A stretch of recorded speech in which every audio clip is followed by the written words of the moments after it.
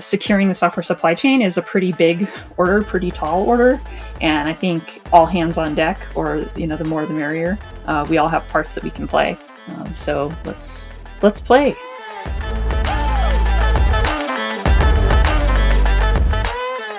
Hi, welcome to the Open at Intel podcast.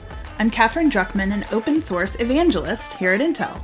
I had a chat with Jessica Marz, who heads up our open source program office, about the role an OSPO can play in securing open source software. I think you'll enjoy this exploration into the world of the OSPO, and as always, please join us again for more important and fun open source conversations. You can find more from the team at open.intel at open.intel.com and at open@intel on Twitter.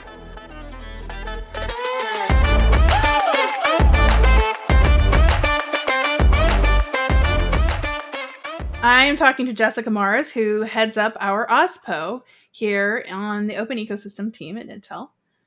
And first of all, I'm really excited because I think everyone can benefit from more conversations about the role of the OSPO. So I just want to put that out there before we get started. I think probably every OSPO is a little bit different, right? Yeah. So we really want to get your perspective on this.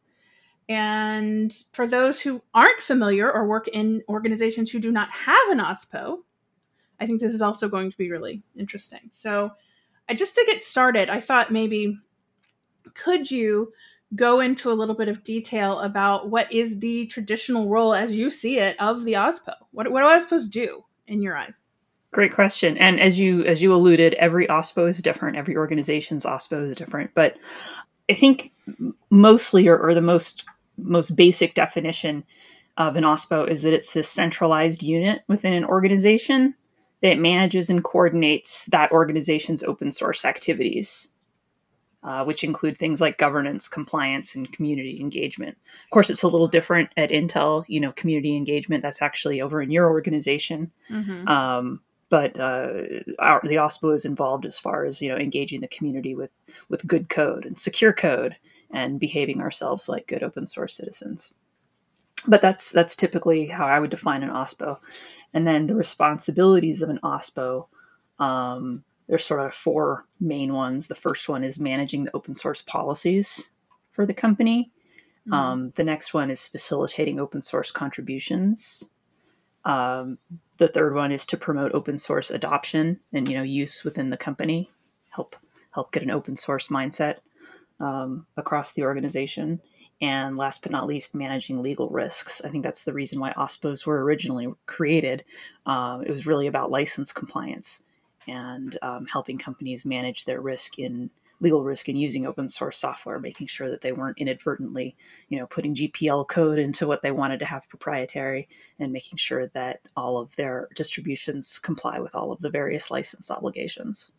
So that's what I would say. I love that your mileage may vary.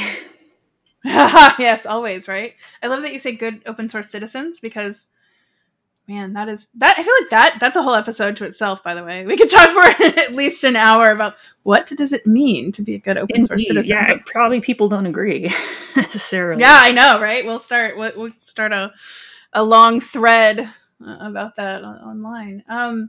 So since I have a special interest, let's say, in security, yes, I wanted to ask you, yes. Everybody's talking about software supply chain security right now, right? It's an important conversation. It's a hot topic.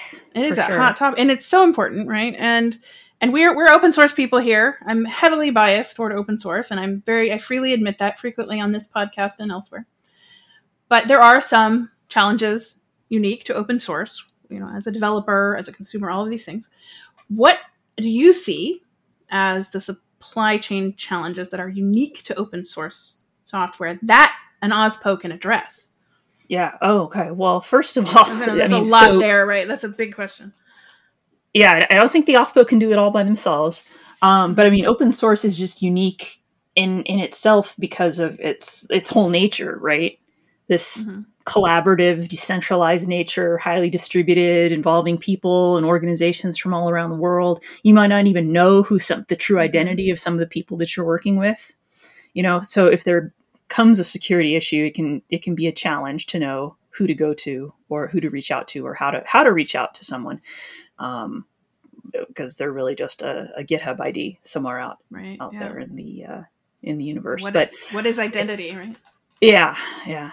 But where I think the OSPO can help is OSPOs have spent a lot of time working to understand code bases and communities and who players are and sort of the norms of the different communities, whether they're a BDFL or some sort of neutral governance entity, ways to communicate, ways to get in touch with projects, just based on the licensing work that they've done, and that can be extended to security work as well.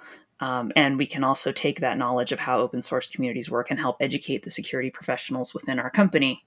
I'm actually thinking back to an incident, security incident last year, and some folk, and going back to the sort of the anonymity, and they're like, well, can't you call up the project maintainer and have them fix this thing? And I was like, well, in this case, no, actually, I can't. And that's not exactly how it works. And we can't just demand them. In fact, what we should do is we should propose a change. That's sort of the currency or the way that you communicate in open source. If you want something fixed, you don't just say, I want this thing fixed, and demand that someone do something by a certain date, but you open a pull request, or you propose a fix yourself. You become part of the solution. So I think that's one way that an OSPO can help, both in educating internally and then using some of its muscle or knowledge to work in the outside world. Yeah, that's a good point. I think for somebody like me, and probably you, when we've been around open source for so long, I admire the fact that you are able to, let's say, be very empathetic for people who don't necessarily know how open source is made. It's really hard, right? To put yourself in the position of, oh, wait, there are different ways, and we need to kind of bring them into this culture in order to understand how things work, because it's challenging. And I think it's important to not take certain knowledge for granted. You're not born knowing how open source communities work, right? So it's nice that you have, we have a guide. Well, I was going to say that's something that I think is really a big part of the OSPO. It's about educating, right? Yeah. We want people to be good citizens, but how can you be good citizens if you don't kind of know or understand the lay of the land or what the culturally accepted norms are? And so the OSPO is in a way that guide. So how does expertise in governance and compliance and community engagement translate to a more secure ecosystem? So, yeah, I don't want to say that OSPOs are the groups that say no, or that they're bossy, or that they're bureaucrats. But policies are really sort of the bread and butter of the open source program office. And most OSPOs are going to have a lot of experience in drafting policies that are then understood and implemented by software development engineers. Whereas perhaps, not to say that another organization might not, but just that's day in and day out what we do.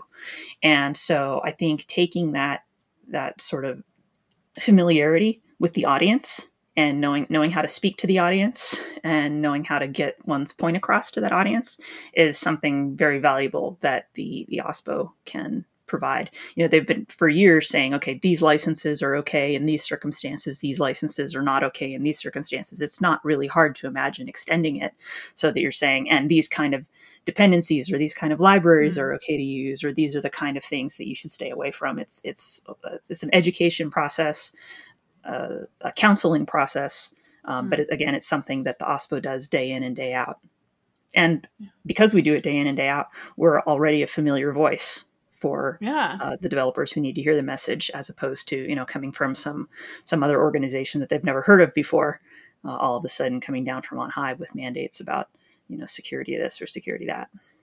Yeah, that's a great point. They know you as a friendly entity, right? They know that you are the source to go for a little hand holding. And I hope they think we're a friendly entity. They might just think that we're a pain in the butt entity, but that generally there's a good reason why they're doing the thing.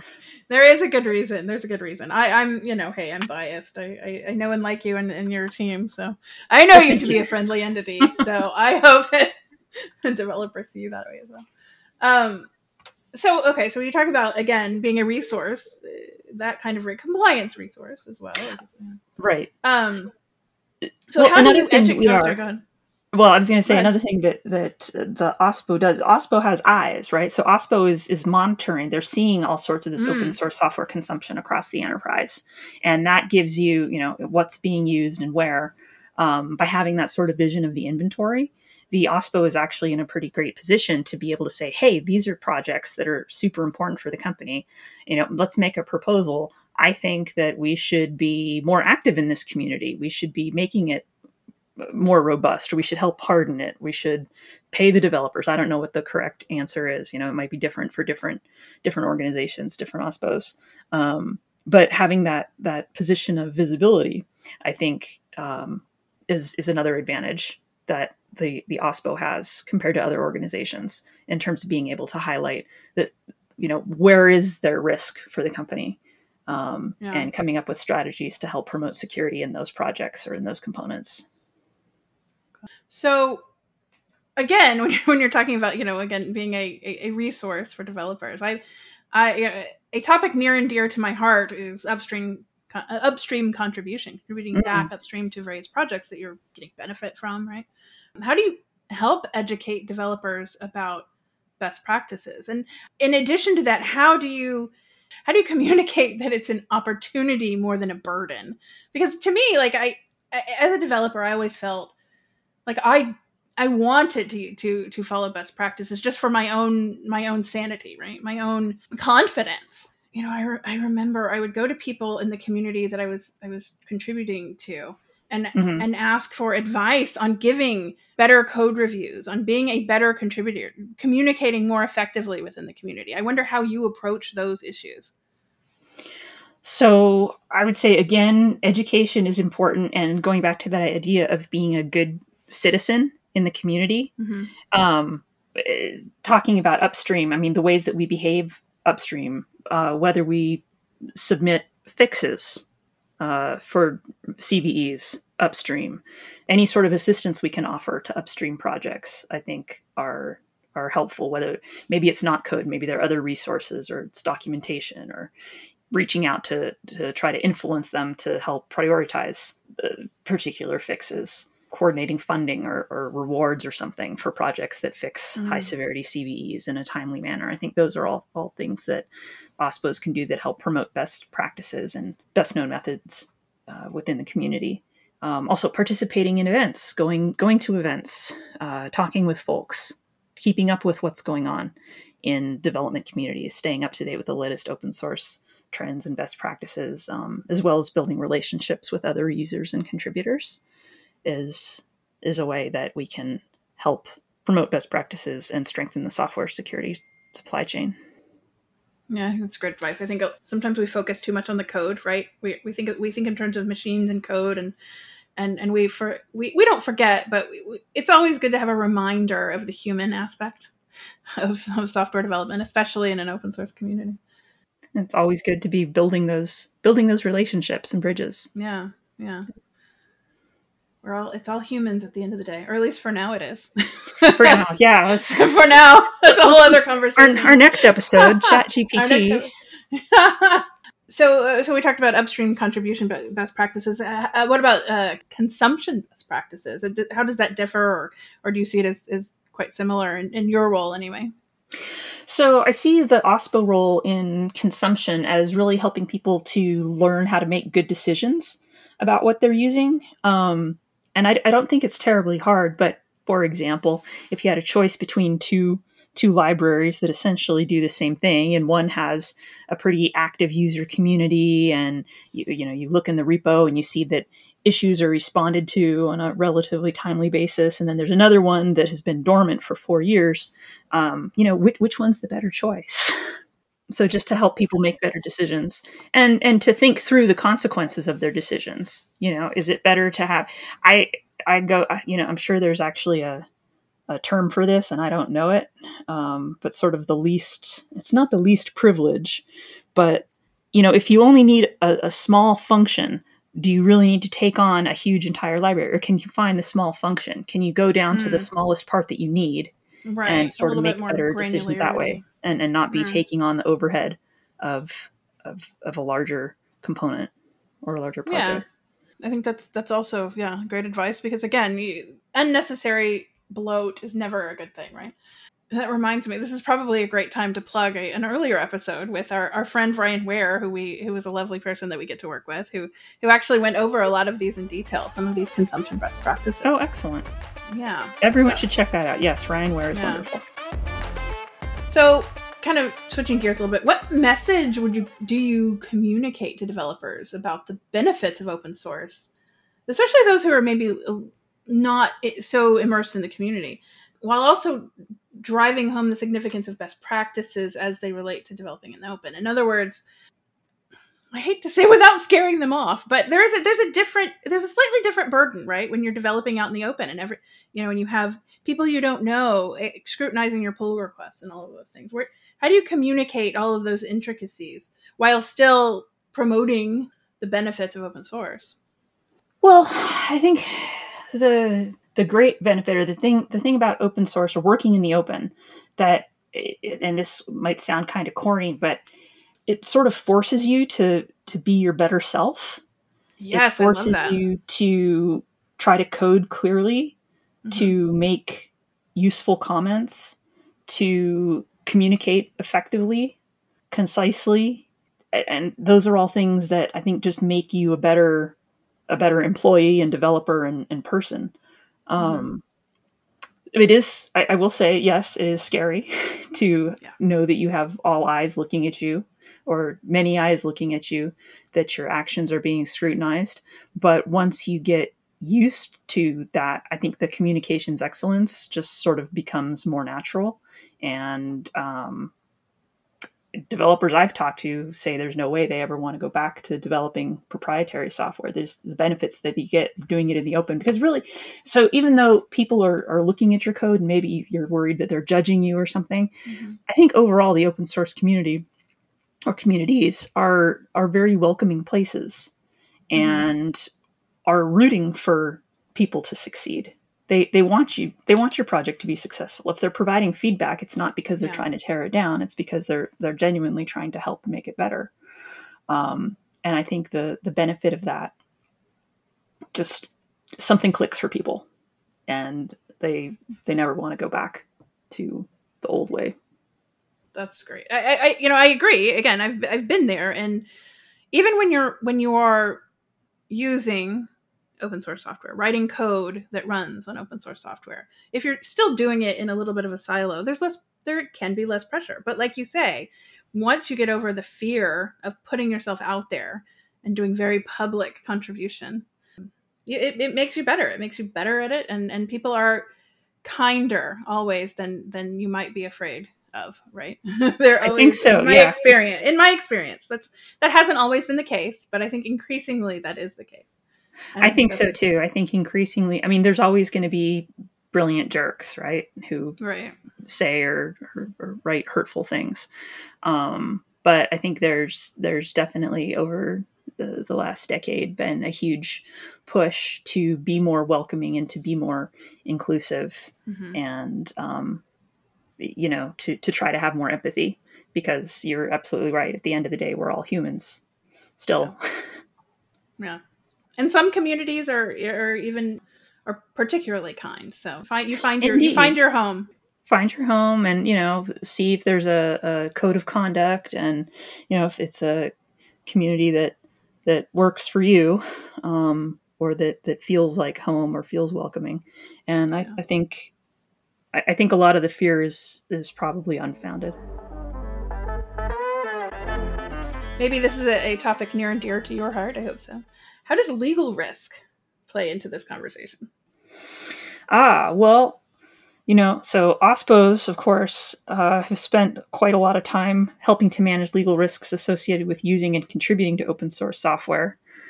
So they're, again, looking primarily at the licenses, understanding what sort of rights are being given or given away, as the case may be, if you're contributing to code, and making sure that the organizations are complying with open source licenses. In the case of security, So it's interesting because all open source licenses have massive disclaimers, right? It's, not guaranteed to work or anything.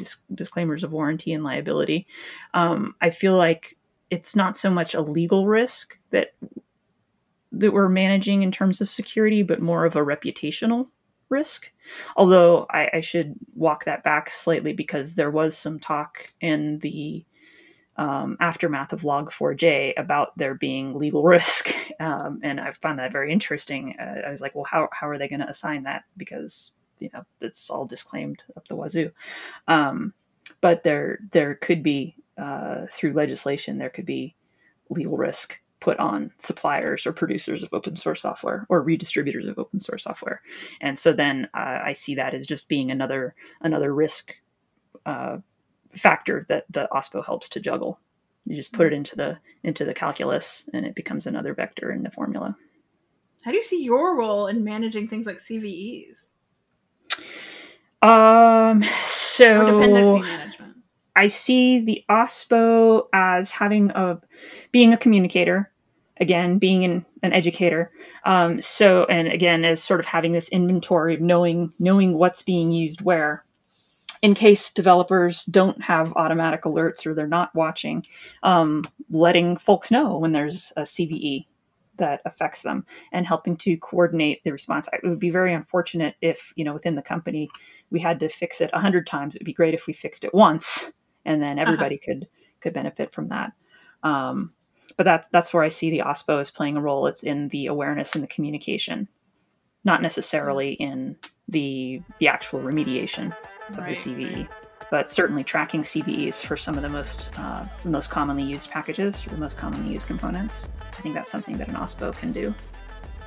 So we've talked quite a bit so far about sort of the internal role of an OSPO, I think the inward-facing role. But I wondered if we could talk a little bit about the external role, right? You are engaged with external organizations, companies, nonprofits, governing bodies, all of these things. How does that work further the cause of security, of securing open source software?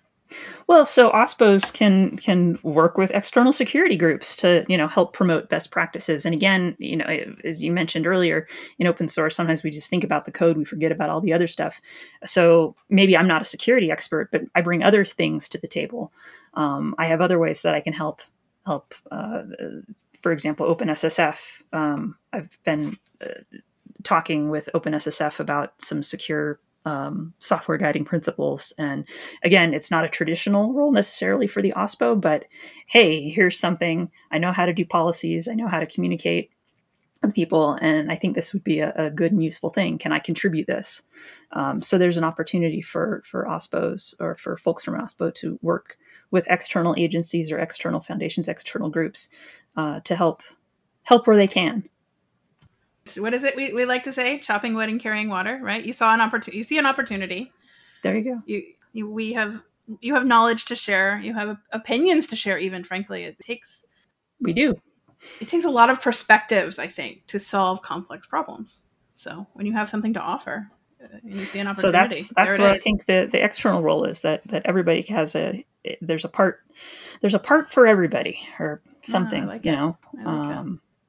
And so we just go there. At the end of the day, I think everyone wants to produce good software, legal software. I want to produce non-infringing software that's not dangerous or that's not exploitable.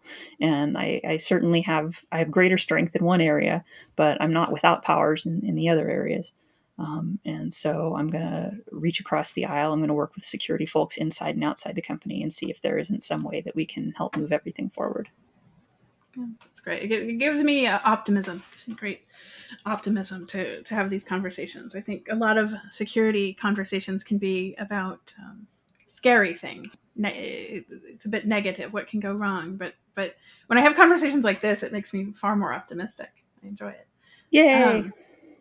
Yeah. So we've covered a lot of your work. I wondered if there's anything that I didn't get to that you would like to cover that we haven't talked about yet.